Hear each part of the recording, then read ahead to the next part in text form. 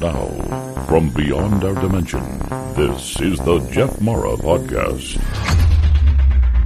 Here's Jeff. My guest is Elizabeth Zabet. Elizabeth is the past president of the American Center for the Integration of Spiritually Transformative Experiences, which helps people integrate their experiences into their daily lives, as well as trains mental health professionals on the best clinical practices for STEs. Currently, she serves as an experience support volunteer and trainer.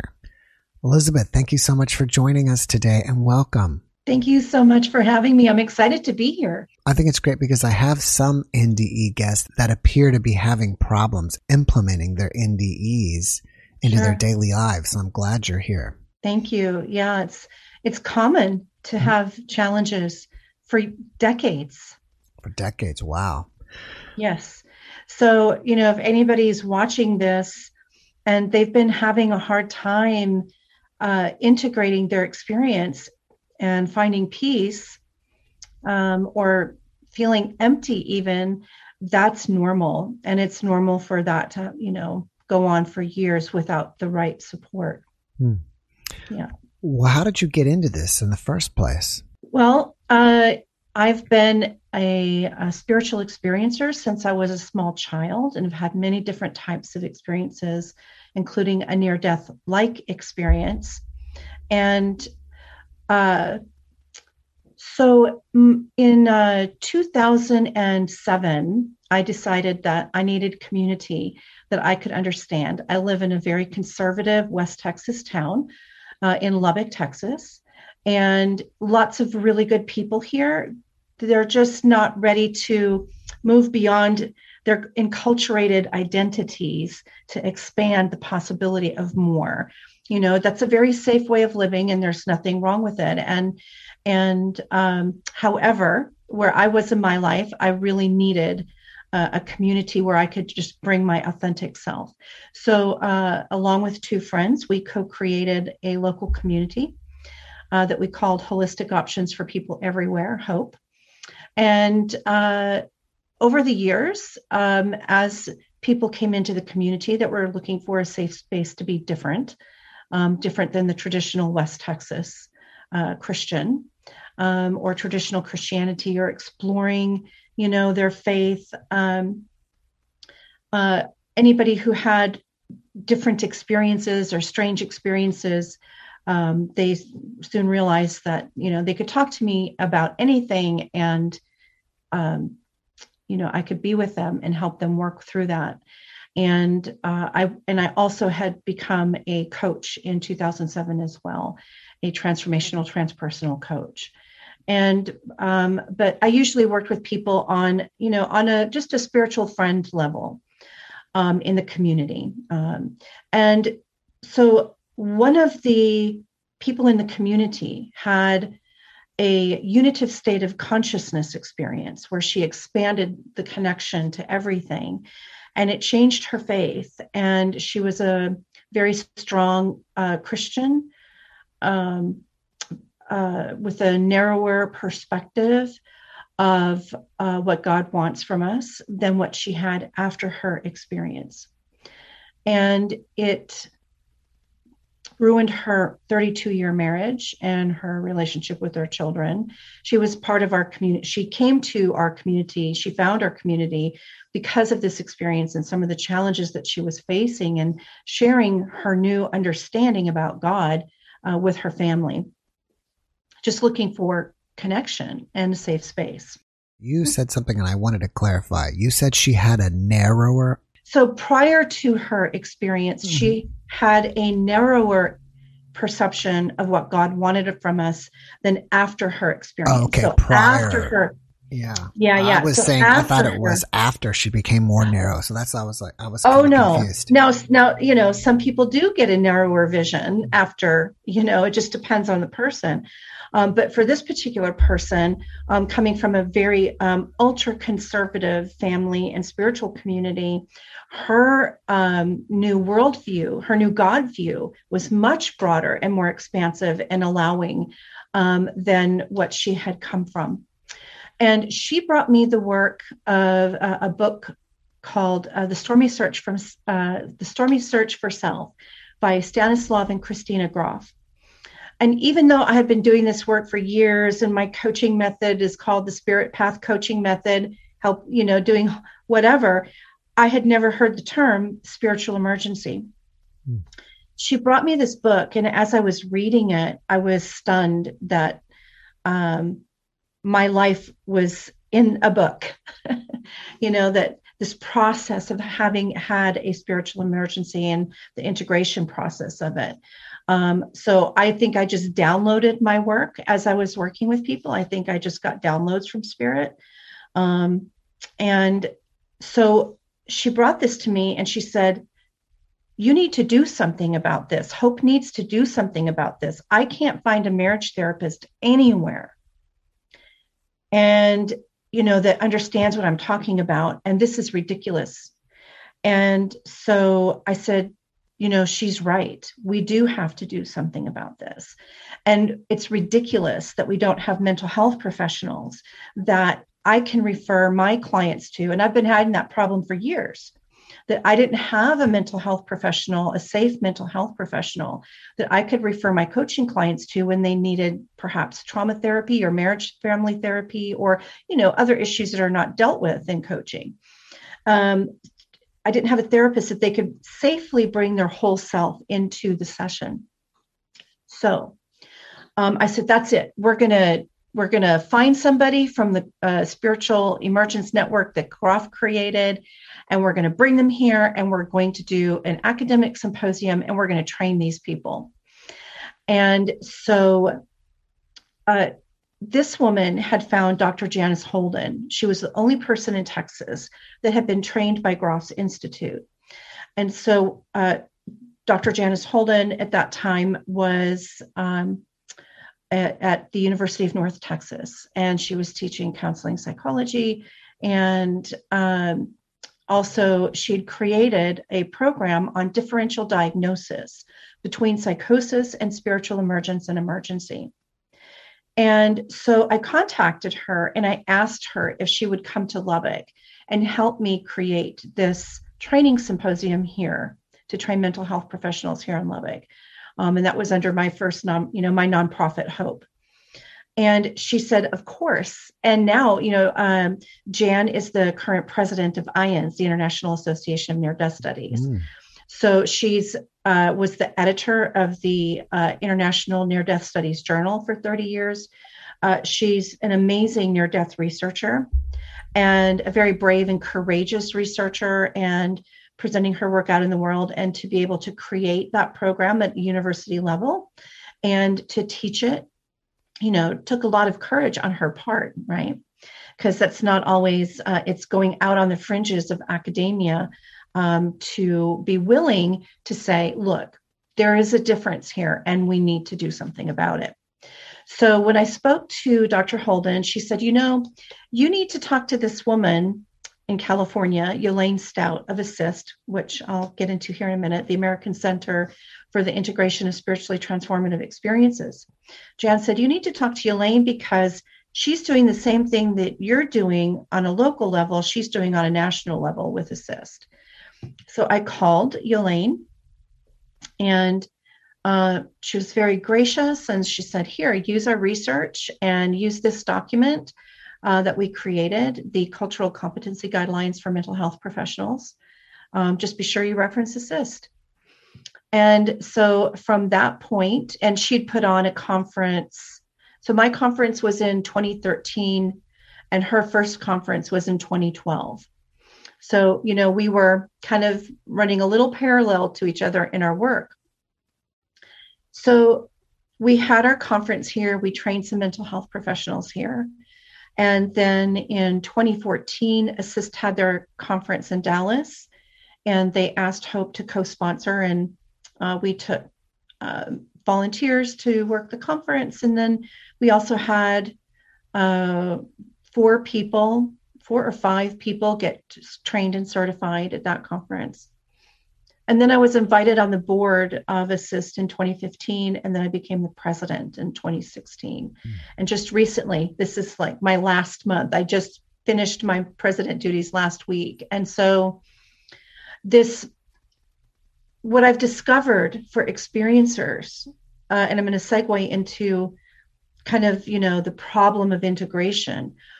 One of the things that helps support our integration is to have meaningful work around that, or to have meaningful conversations about those experiences and the challenges that they bring up in our life, and the benefits and the growth process that's available to us now that may not have been available prior to the experience. So, it's really helpful. And I know that with my work in learning how to support experiencers, from my own downloads from Spirit, creating my own program, to being willing to put my foot out there in West Texas and say, and we invited pastors, we had pastoral counselors as well. And I made sure that we weren't just working with the secular therapists, that I was inviting these spiritual counselors, because people were getting kicked out of their church home, as it's called in West Texas. They were being told they were talking to the devil. And, whether they were or they weren't, they simply weren't getting any support one way or the other. They were getting shunned and ridiculed. Can you tell us about some of the challenges that people have integrating their NDEs into their life? Sure. So some of this comes from my own experience, the experience of the hundreds of people I've worked with, and from ASSIST research. So one of the main things, first, internally, the internal challenges are understanding the meaning of it. What does this mean? Why did this happen? What am I supposed to do with this now? Because there's not always clear direction. So some near-death experiencers get very clear direction. Go back, take care of this, go do that. Or they come back with different gifts, talents, and skills, or missions, right? Those are not easy to implement because it requires courage. It requires having difficult conversations that can be very risky and psychologically unsafe or emotionally painful with loved ones. So when we hit the wall of this resistance, so we have to deal with our own internal resistance first. And then when we finally have the courage to come out with our new perspectives or our new values, then we'll hit some kind of outer resistance. Okay. And so if there's no proper support for handling both the internal and the external resistance, people can stuff it. And many people are at risk for suicide, because if it was a light-filled spiritually transformative experience, or NDE, and I'm going to use STE here to mean near-death experience, or any other non-linear, non-ordinary state of consciousness experience, and even maybe just a gentle nudge that the universe is wanting you to be different, and we can call that a gentle awakening, right? So the other types of resistance could be, or challenges, is that maybe that you're so exuberant and so filled with light because you had such a blissful experience that you're very open about it, and you don't worry about other people's resistance, and you're on a form of crusade almost, right? To help people, drop the fear, feel love, do what makes you happy. And that sometimes scares people in their life as well. And we sometimes push people away from us because our energy could be too big. So there's a whole host of other challenges. But those are some of the main challenges. There's also the risk of so many people no longer value money. And so they maybe give away all their belongings or most of it, or they quit their jobs and they don't want to work anymore. They can't work because the lighter environment that they experienced and the love that they experienced is so out of contrast, right? There's so much contrast between that experience and the harsh frequency of our world. So that can cause people to go inward and to stay inward. And then when they come to a place of more integration later, they don't have any money to do the things that they want to do now that their heart calling has called them to. There's so many other challenges. Can be physical challenges where you can come back with sensitivities to smells or chemicals or even light or even people, because you're feeling, the vibration of people and feeling people's frequencies, and it's very uncomfortable. So that can be a challenge as well. So those are some of the main challenges, right? But there's some more internal challenges where you come back and you realize, oh my God, I was an asshole, or I wasn't mentally well. And now I have things to clean up in my own behavior, or I can see now how I should have done something differently and it caused somebody to feel unlovable. And so some people deal with very strong guilt and shame and regret, and that can also create suicidal ideation in people. Right. So many challenges. What about the people who have hellish like NDEs? Yes, of course. For those people, I don't think there's any person that needs any more or less support. I think it's really still the same, right? Did they also have an experience of worthiness that they didn't get left there? Checking in with it, how worthy do you feel of love now that you were taken out of that space? And what did you see, shadow aspects of yourself did you see there that maybe you didn't recognize before? And what motivation do you have now to change that? And what support do you need in order to change those? Some people come back from those experiences very, very, very angry at religion. I do what's called psychopomp work, where I help people cross over. And there was an experience that I had, a shared hell experience with someone as I was taken out of my body to help this person transition. And they believed that they were supposed to go to hell. The guy's dying in the hospital by himself in a hospital room, worked hard all his life. And, he's thinking to himself and cussing to himself, blah, blah, blah. I never had an effing break. Nobody ever gave me anything in life, and I had a crap life. And now I've got to go to hell. Mm. And he was very angry about it. And so I ended up following him there. Wow. And had my own experience of it. And so, I think those people really, really, really need someone that's trained in shadow work, self-love, right? Some of the hell experiencers that I've talked to, they come back full of love, and they do grieve. They are going through a grief process from the way they were before. But in order to survive that, they must learn to forgive.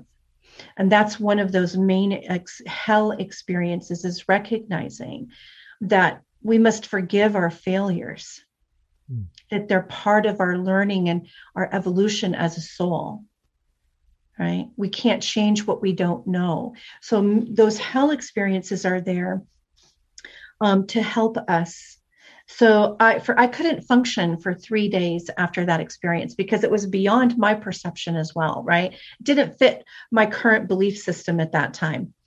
And so I was sitting in my favorite coffee shop that was run by a beautiful Buddhist woman here in town. And I would go as soon as they opened the doors and leave when they closed, and sat with my books in front of me, pouring through them, trying to reconcile and find an answer for how this could have been possible. You know, here we have this experiential reality called hell that I had come to no longer believe in. And finally, this beautiful woman walked by me, and I must have been a mess, because she walked by me and she said, "Friend, you look like you could use a friend." and I just looked at her. She said, "Do you know Bill and Bob?" So I looked really bad, because that's code word for the 12-step program, right? Wow. I looked really bad. And here's this woman tattooed, and pierced all over. "Honey, do you need a friend?" And I just looked at her and I was like, I knew what she was talking about. I have friends in the program. And she said, and I was like, "I know what you're talking about, but that's not what this is." She said, "Why don't I sit down and you tell me what this is? I think you need a friend." Beautiful, beautiful human being. And I said, "Oh, you wouldn't believe me if I told you. You would not believe me." She said, "Honey, there is nothing that I won't believe. You just tell me what's up." So I sit down and tell this perfect stranger all of the details of this experience. And she said, "Oh my God, that's amazing." And she called Tess over, the owner of the coffee shop. And she said, "Tess has got to hear this." Mm-hmm. And so she said, "Tell Tess." And I'm still traumatized, right? Mm-hmm. And so I'm like, oh my goodness. Okay. So I'm telling Tess. And she said, "Oh, how sweet. She said, "You went to a hell realm. The Buddha says that when you find yourself in a hell realm, you're there to mine jewels." And I was like, mine jewels in hell. Wow. Okay. So that popped me out of the trauma of it, right? And gave me a focus, a constructive focus, right? So what were the jewels here in my own experience of attempting to support this man, in his own hell experience? And what in my own personal experience, it was a very upper level of hell. It wasn't like the lower levels that we hear a lot about with hell experiencers. So this is strictly from my perspective. My conclusion from my own processing is that E does equal MC square. That mass belief creates mass consciousness. Mass consciousness energy creates mass experience. It was an experiential reality. However, it was a lie created. There was mass there, but that mass was created on a false belief system. And I'm speaking for myself here. I don't want to, program anybody else. This is simply my experience. And so one of the things that happened when I was there, I was first in a state of complete shock. And I was I didn't even want to look, because everywhere in my periphery were people who couldn't even lift their hands up to ask for help. They didn't even, they did not believe that they could ask to be released out of it. Right. And I really experienced what eternal condemnation would feel like. There's no word to express the horridness of eternal condemnation, that complete belief in being trapped. And I kept talking to them and saying, no, you all have believed a lie. You don't belong here. This place wasn't created for you. There's love for you. It doesn't matter. And I'd had in another psychopomp experience, I escorted somebody directly into the light, which was a new experience for me. And so because of that experience, I knew firsthand for myself, right, that I've had that experience of overwhelming, beyond comprehension love and allowance for our learning process from the light. So I'm speaking that into this space of these people, these souls, and they did experience their body. It was, they still believed they had a physical human body. You know, that was their belief in their experience, much like a person who's lost an arm or a leg or a limb still has that phantom feeling. That's much the experience, because again, E equals MC square, it really does. And so when I came out of my experience, I was very angry at religion. All organized religion could just take a deep dive into a dark hole for all I cared at that moment. So, and here's another part of that challenge is the anger, right? It was like all of a sudden, you know, I'm living a life where I'm trying to do my own shadow work and I'm doing my best to receive as to be loving and forgiving, etc. And here comes this anger and unforgiveness within myself, that this experience allowed me to examine more deeply the judgments and the lack of forgiveness that I still held, right?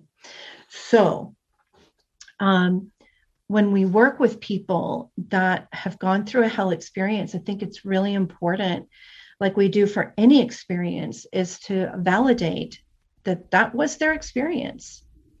And not try to relanguage it, not try to change it, not to give them our meaning for it, but to create a safe space where they can find the meaning that it is for them, and to find what is the developmental aspect of their soul that they were able to now get in touch with that perhaps prior to the experience they could not.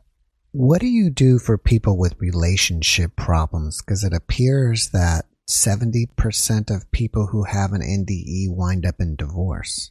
Yeah, that statistic from the ASSIST survey research showed between 67 and 75%. So now that survey was done from 2009 to 2011. I don't know where we're at right now. Definitely more research needs to be done. That's why that was the motivation for me, right, to do the training here in Lubbock.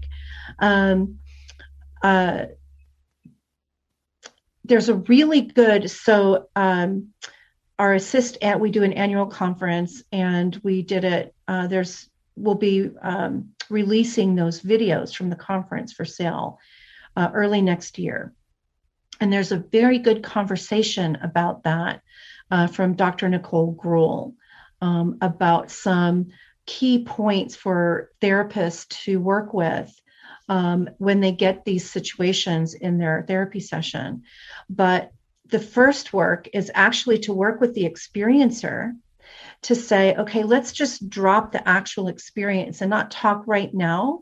What Nicole suggests is that we just put the actual experience to the side for a moment, right? And let's get curious about what needs to be discussed here about that. What are those changes? And can we get curious about what it's like for that other person now? So not just from the non-experiencer to the experiencer, but for the experiencer to allow space for the other person to process the changes that are occurring now. And so it's a gentler approach from the experiencer, which is really challenging, right? So it's not always just that the experience is now created a new God view or worldview for the experiencer, but it also brings up all the other weaknesses within the relationship, right? Now, it's very possible that there are people, and I know of some experiencers who absolutely refused to leave their partner, even though they no longer were compatible in that way. There was a deep commitment to care for them. And then there were others who couldn't do it anymore. Again, I believe it all comes down to fear.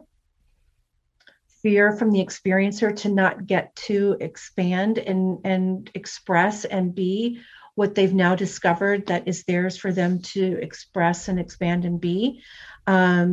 It's kind of fear-based from the experiencer as well. And being an experiencer that went through divorce, I know that's true.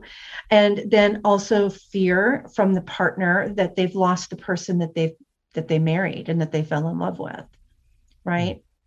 And so to have compassion for the partner first, and then to have strong boundaries for self.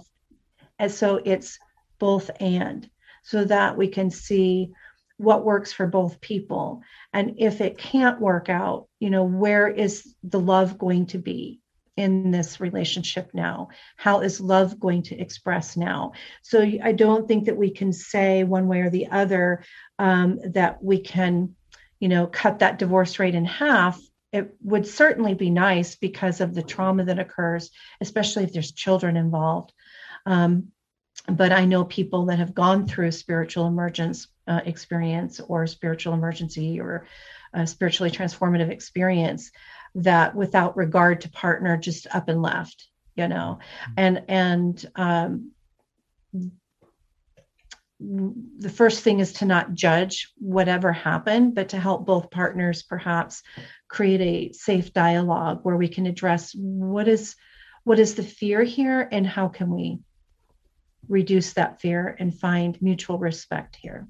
Do you find that it's more the experiencer or the partner that no longer wants to be in the relationship? Oh, gosh. I don't have statistics on that, but I've seen both. I can't say. I don't have statistics on that. Okay. Yeah. What are the signs and symptoms of somebody who is having a spiritual emergency and needs help? That's a good question. There are people going through a spiritual emergency that it's very silent and they don't discuss it. And there's an emptiness and a despondency internally. And they're still going through the motions of living their life, taking care of their family, going to work, and but feeling a sense of a lack of joy, and their health can deteriorate, and they no longer engage in those activities. So if a partner is noticing a depression in their partner, right, and they may not be aware that the experience even occurred, hopefully the partner would notice, hey, I noticed something's wrong. Let's talk about it. Hopefully we're becoming a little bit more emotionally astute, that we wouldn't let that go. We could create safe space for our partner who seems to be struggling with something to talk about it. And so that's number one, is just creates a safe space. And then so if it's external and the partner's, giving all the money away or quit their job, right? Again, that conversation needs to happen in a loving environment with strong support, with somebody maybe that's not attached, a good therapist. Now, I want to talk about resources here. Assist has, we train mental health professionals, and we do have a support directory on the Assist website, which is www.aciste.org. And if you go to the support directory, you'll see mental health professionals, spiritual guidance counselors, and coaches. And so what I would recommend is looking through those profiles to find which one of them works with marriage and therapy, right? But depending on how the emergency is presenting will depend on what the support would look like. So if somebody is able to function in their daily life, but they're not functioning well, again, that deep conversation needs to occur. And if they're not functioning well, we need to take a look at their safety. Like, what is at risk here? Are they doing risky behaviors? Are they letting their money go? Are they not eating? Are they not sleeping? Right? So let's take a look at how they're being safe or how they're not being safe. So usually when we say emergency, there's some lack of safety there. So Again, finding somebody who's been trained in differential diagnosis, which all of our therapists have been trained in differential diagnosis. We also need to look at the physical aspect. So, especially for people going through a Kundalini awakening, Kundalini experiences can mimic neurological disorders. So, when I work with people that believe they're going through a Kundalini awakening, I ask them to go to their regular doctor and ask for a neurological exam and get a checkup, because we don't want to miss those things. There could be heart problems, there could be central nervous issues, neurological issues, hearing issues, sight issues.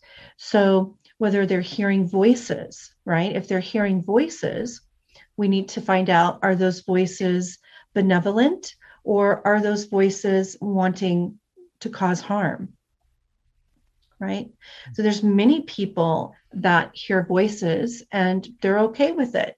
They can process it. They can be with it. They can work with who they're communicating with, right? And there are other people who hear voices that are not okay with it, that want the experience to stop.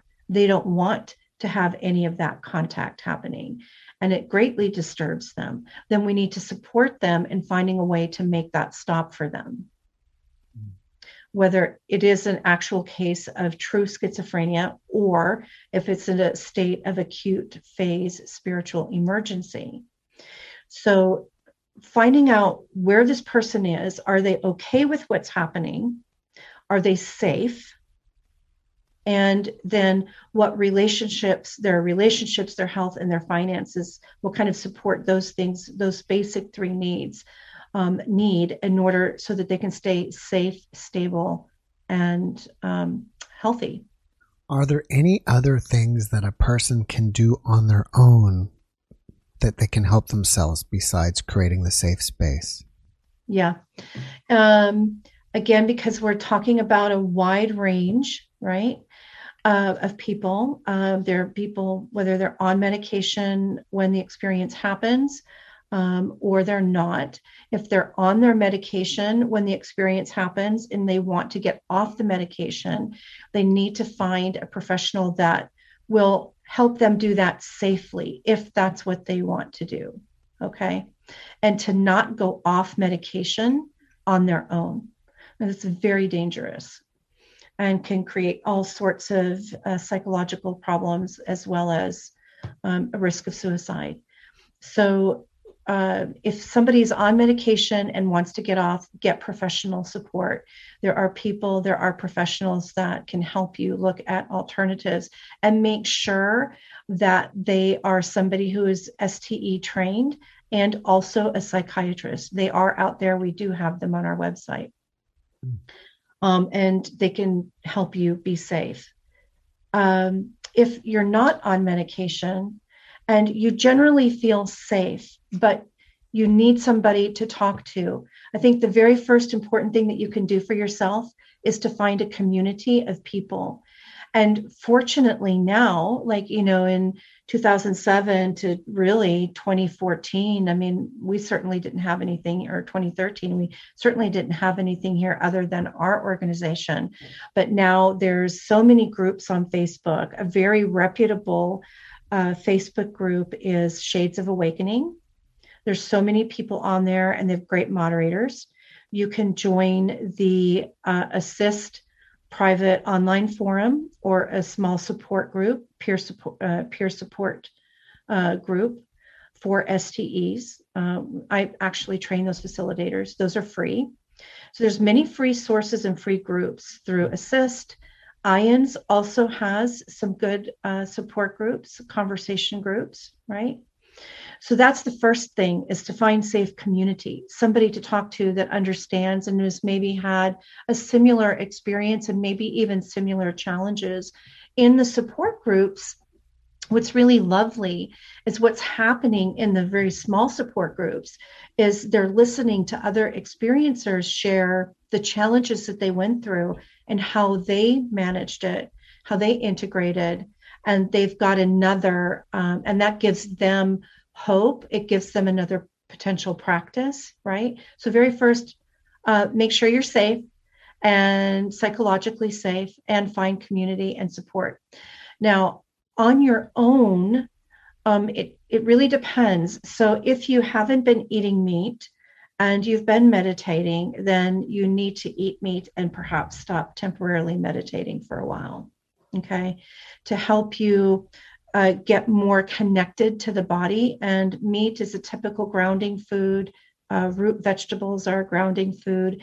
Taking a look at your, maybe getting a blood test to see where your mineral levels are. That's another really important thing. Things like magnesium, potassium, sodium.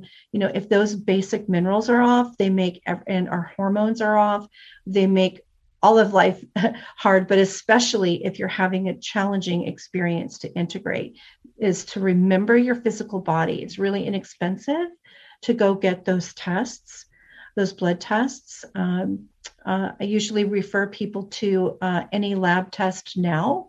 They have a lot of different locations around the country. You don't need a prescription to go in and find out where your basic mineral levels are. And people might want to, join a spiritual community or get out of society and go on grid and get off the electronics for a while. That may be helpful. And also, please do pay attention to the physical body, because it does affect how we are able to handle the stress of anything that we're going through. And when we're dealing with the nonlinear realms, where we might be open to more information than what our brain is used to processing, we need to make very sure that you're sleeping well and you're getting enough sleep and you're getting proper nutrition and exercise. So sometimes it's recommended that you don't do yoga if you were doing yoga, but just do maybe some light walking or swimming or some physical activity out in the sun. So those are just some real basic things to do, and they sound like they wouldn't be very helpful, but they actually really are. It's interesting, because I was going to ask, should people start meditating? But you said if they already are, then to stop. What if they're not meditating? Yeah, if they're not meditating, again, because it's so individual, if they're not meditating and they're in a state of emergency, I would want to know, are they hearing voices? Do they have too much electricity running through their body? Sometimes meditation might exacerbate, especially if you're having a lot of nonlinear contact. The meditation may exacerbate it if you're not trained in meditation and you don't have a teacher that can help you create healthy boundaries. Okay. The other thing that I tell people with meditation is, look, just like you need to have healthy boundaries with the people that are in your life that have skin and bones, you need to have healthy boundaries with the people that, are talking to you that don't have skin and bones. You get to decide who you're communicating with. So if you go into meditation with no instruction, no teacher, nobody that knows how to navigate those nonlinear, those astral realms, then meditation can sometimes be more harmful. Mm-hmm. So the very first thing is to practice clear energy boundaries. And sometimes we do use and employ the breath. So one thing that works exceptionally well with the breath, maybe not necessarily a meditation, but a breath process, is we all scatter our energy throughout the day by the things that we're looking at on a screen, or we're hearing, or we're seeing, or the conversations that we have. So if we breathe in and gather in our energy from all of the places that it's been scattered, our mind energy. So as we breathe in, we gather. And then as we breathe out, we ground that energy down into the ground through our feet and up to our spiritual connection with a direct connection, and then ask to be covered in white light. That will help protect us. There's a blue light that can also be used, like this bright electric blue on our backgrounds that we both chose, right? It's my children also had experiences from a young age. And I would teach them to use that bright electric blue bug zapper light because, they were children and they understood a bug zapper. To surround their aura with that so that any unwanted communication would not be able to get through and to bother them.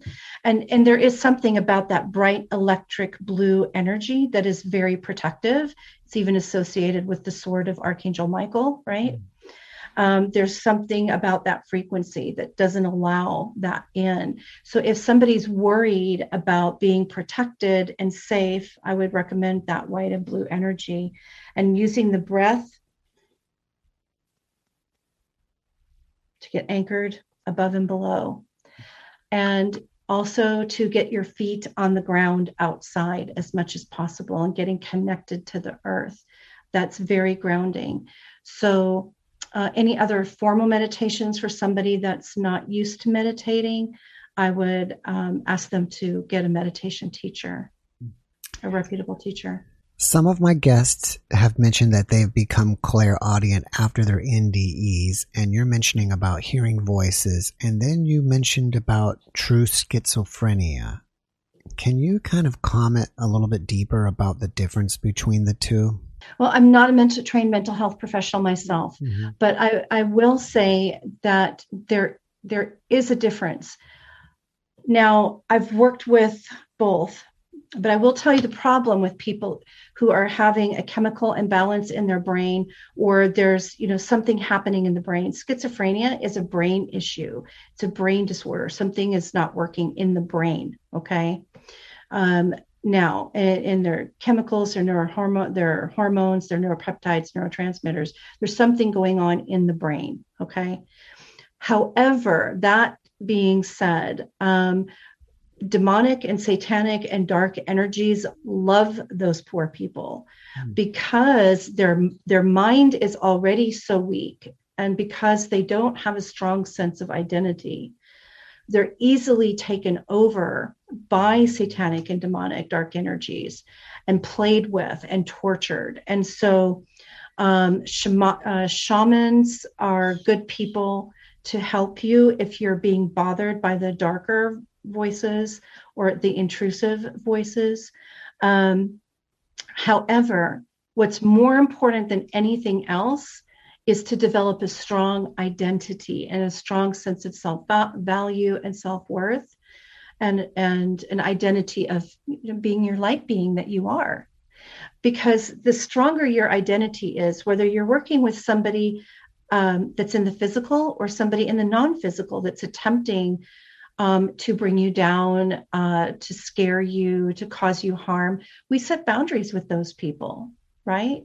But we can't set boundaries with those people if we have codependency issues or identity wounds from childhood that haven't been healed, right? We lose our boundaries.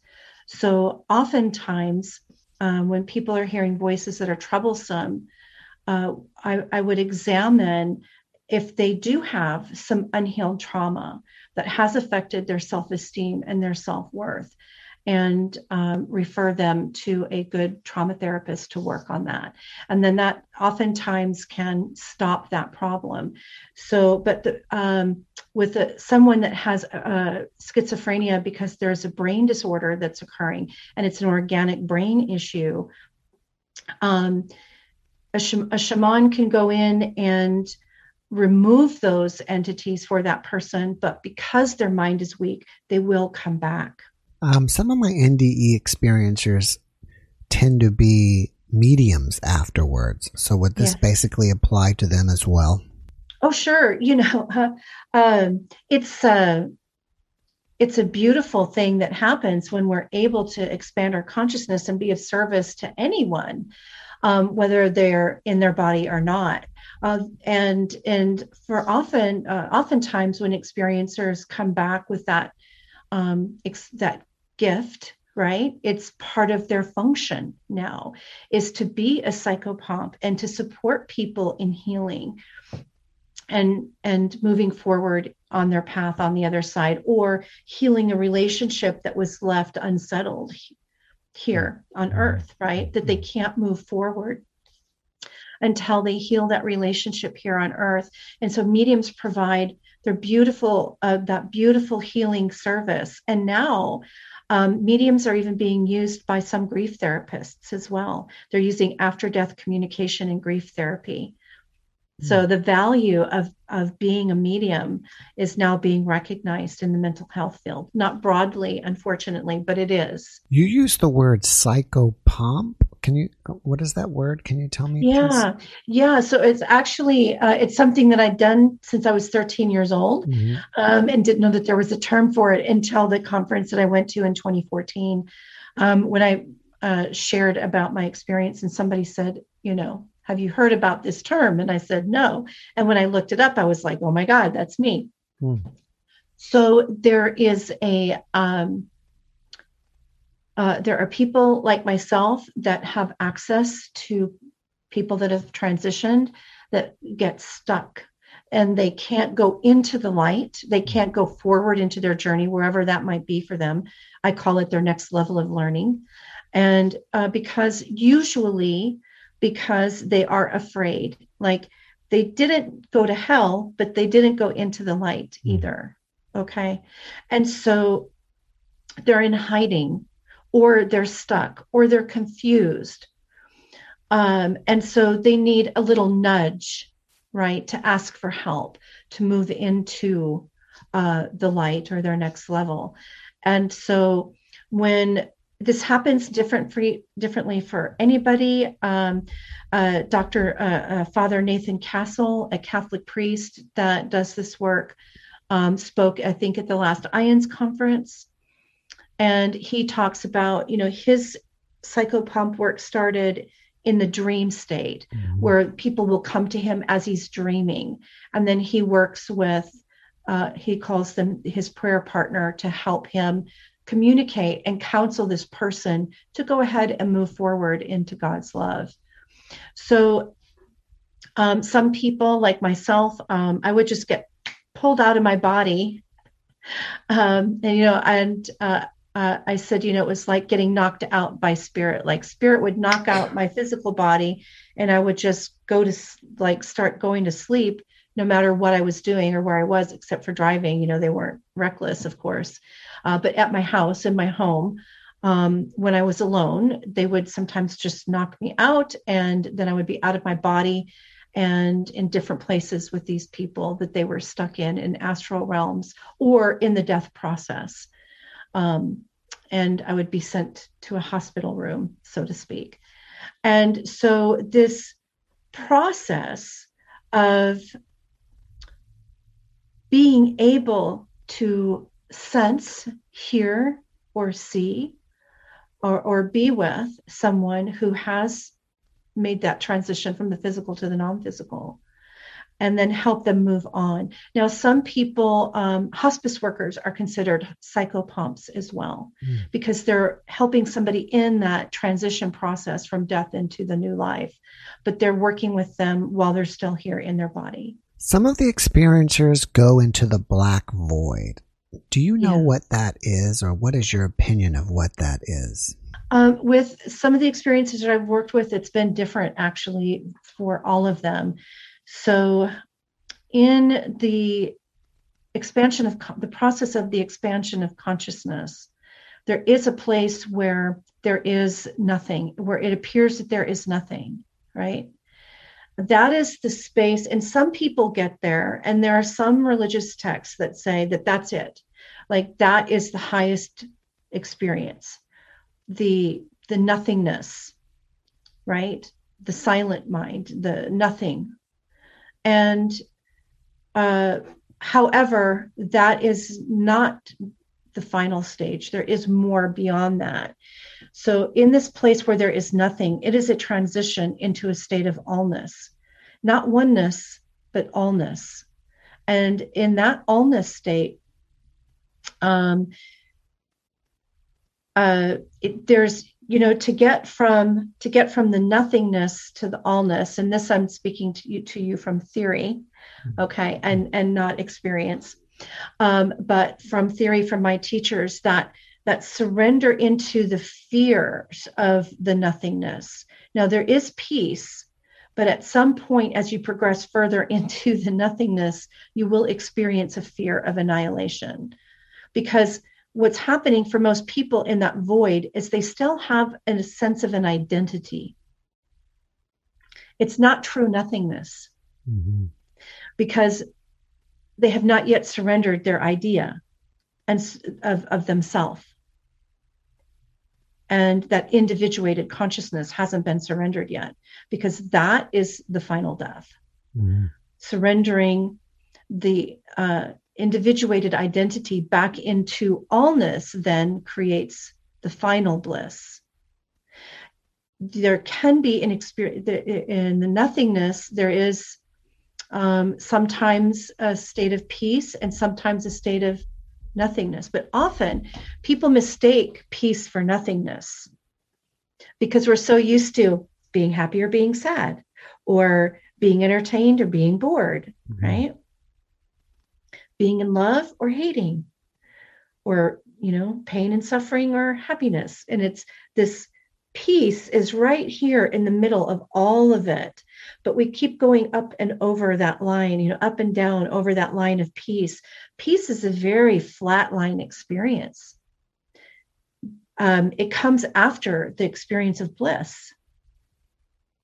And in my experience of that, it was very confusing. I was like, what is this? Right? I'm not happy. I'm not sad. I'm not this. I'm not that. There's this nothingness, but it's really peace.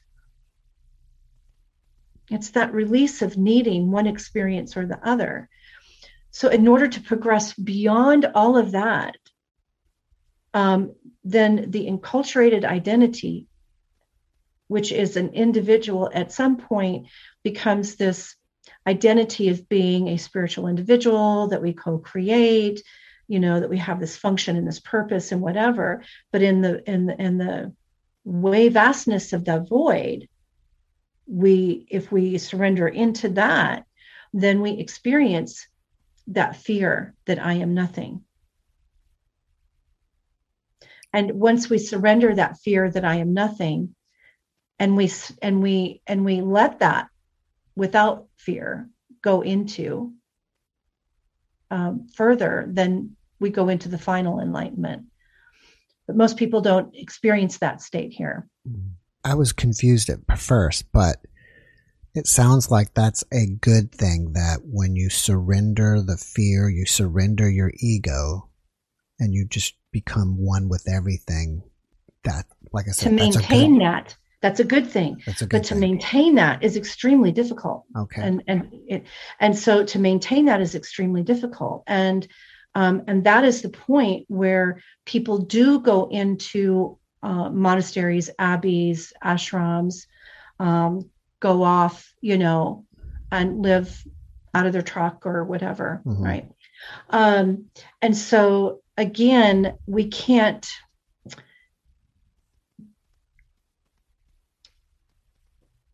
judge whether somebody, it takes a skilled teacher to know, is this person having a temporary experience of moving in there, right, into that beginnings, those upper regions? Because most of the time when we have these experiences, it's a little, now I have a new point of reference. It's a little blip of our normal up and down over the line of peace, right? We have these higher experiences or these very lower experiences into hell. And it's just a temporary little, look at this.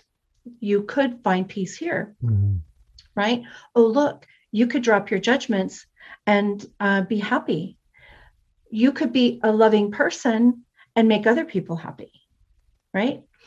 Oh, look, here's your shadow. This is the pain and suffering that it's causing. Let's go do something about that. Most of the time, it's just these temporary reference points. When it's time, when the consciousness is ripe and it's time to stay in that higher space, then people will, and again, it's very rare, and people will go into ashrams or monasteries or hermitages for a very, very long time, 3, 4, 5 years, maybe even 10, maybe even 20, but then they come back into some form. They either pass on or they go on into some active service or teaching. And those are very few. Once you're at a level where you're not coming back, you're there for good, do you usually fade into that nothingness, or do you still retain the ego and do other things, or both? So my current understanding is for those few that have that, there's always like one tiny little % of ego until you're fully. So that's Jesus, Krishna, Buddha, Zoroaster. The only ones that fully attained that. Okay. Now we have other people on this planet that have attained degrees of that enlightenment. And there's always a risk because there's always a little bit of ego, because you've got to have ego to exist on the planet. Right? So there's always a little bit. So as you increase in consciousness, it's an ascending scale of descending ego. But that ego has now been surrendered and is now in employment and in service to the light. Mm-hmm. Right? And so, but there's always a little bit of ego. That's why, teachers have fallen. There have been, really good modern day teachers that have fallen because they get to that point, but then those tests, so the guardians at the gate, are there to test for power, to test for seduction, to test for, material gain. And it's not that material gain is wrong. Maybe you're supposed to go make millions and billions of dollars and learn how to use that for the sake and the betterment of humanity and the planet, right? Or maybe you're not. It depends upon your individuated karma. That's why we can't pass judgment on how this process of the integration of a higher consciousness flows through an individual is their own individual karma. And to place judgments and it's supposed to look like this and you should do that and that's what this means onto somebody else is really, really inappropriate. All right, one last question. If you are there for good, you surrender your ego. If you decide to move on to another realm or you come back to this and reincarnate, does your ego come back to you, or what happens? Okay, so for those at the highest levels, there is something beyond, which you might call the second light that they go into, that the light that most people see is the first light. Okay. So when we're talking about those super high level rare beings on the planet, they go beyond, and their consciousness, that what we consider that ego, that separated sense of self, be a constructive or a destructive ego, right? That completely falls away and they go back into that light. And where they go after that, we don't know. Like some stay in service to the planet as a consciousness that we can tap into. And some go to a place where it appears as if they never existed. Okay. Where all of what they did here is as if it never existed, where they're going. Now,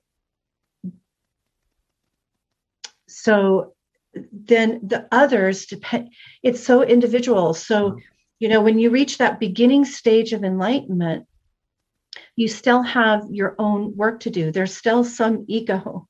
Mm-hmm. And I always talk about the developmental tasks of the soul.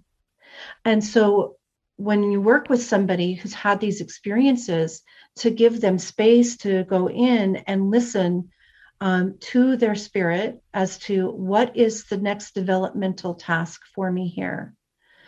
Maybe it's my dharma or my karma to go teach. Maybe it's my karma to go teach people how to garden, and maybe nobody knows my name. And then, or maybe I become, a more of a world teacher.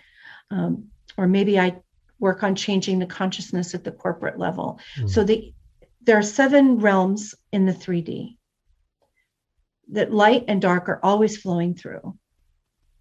And so usually a prior karmic agreement would have decided which realm you're going to be activated in. And that light that flows through you now, that higher consciousness that flows through your individuated expression as a human, is going to flow through one of those 7 realms, or one or more of those 7 realms.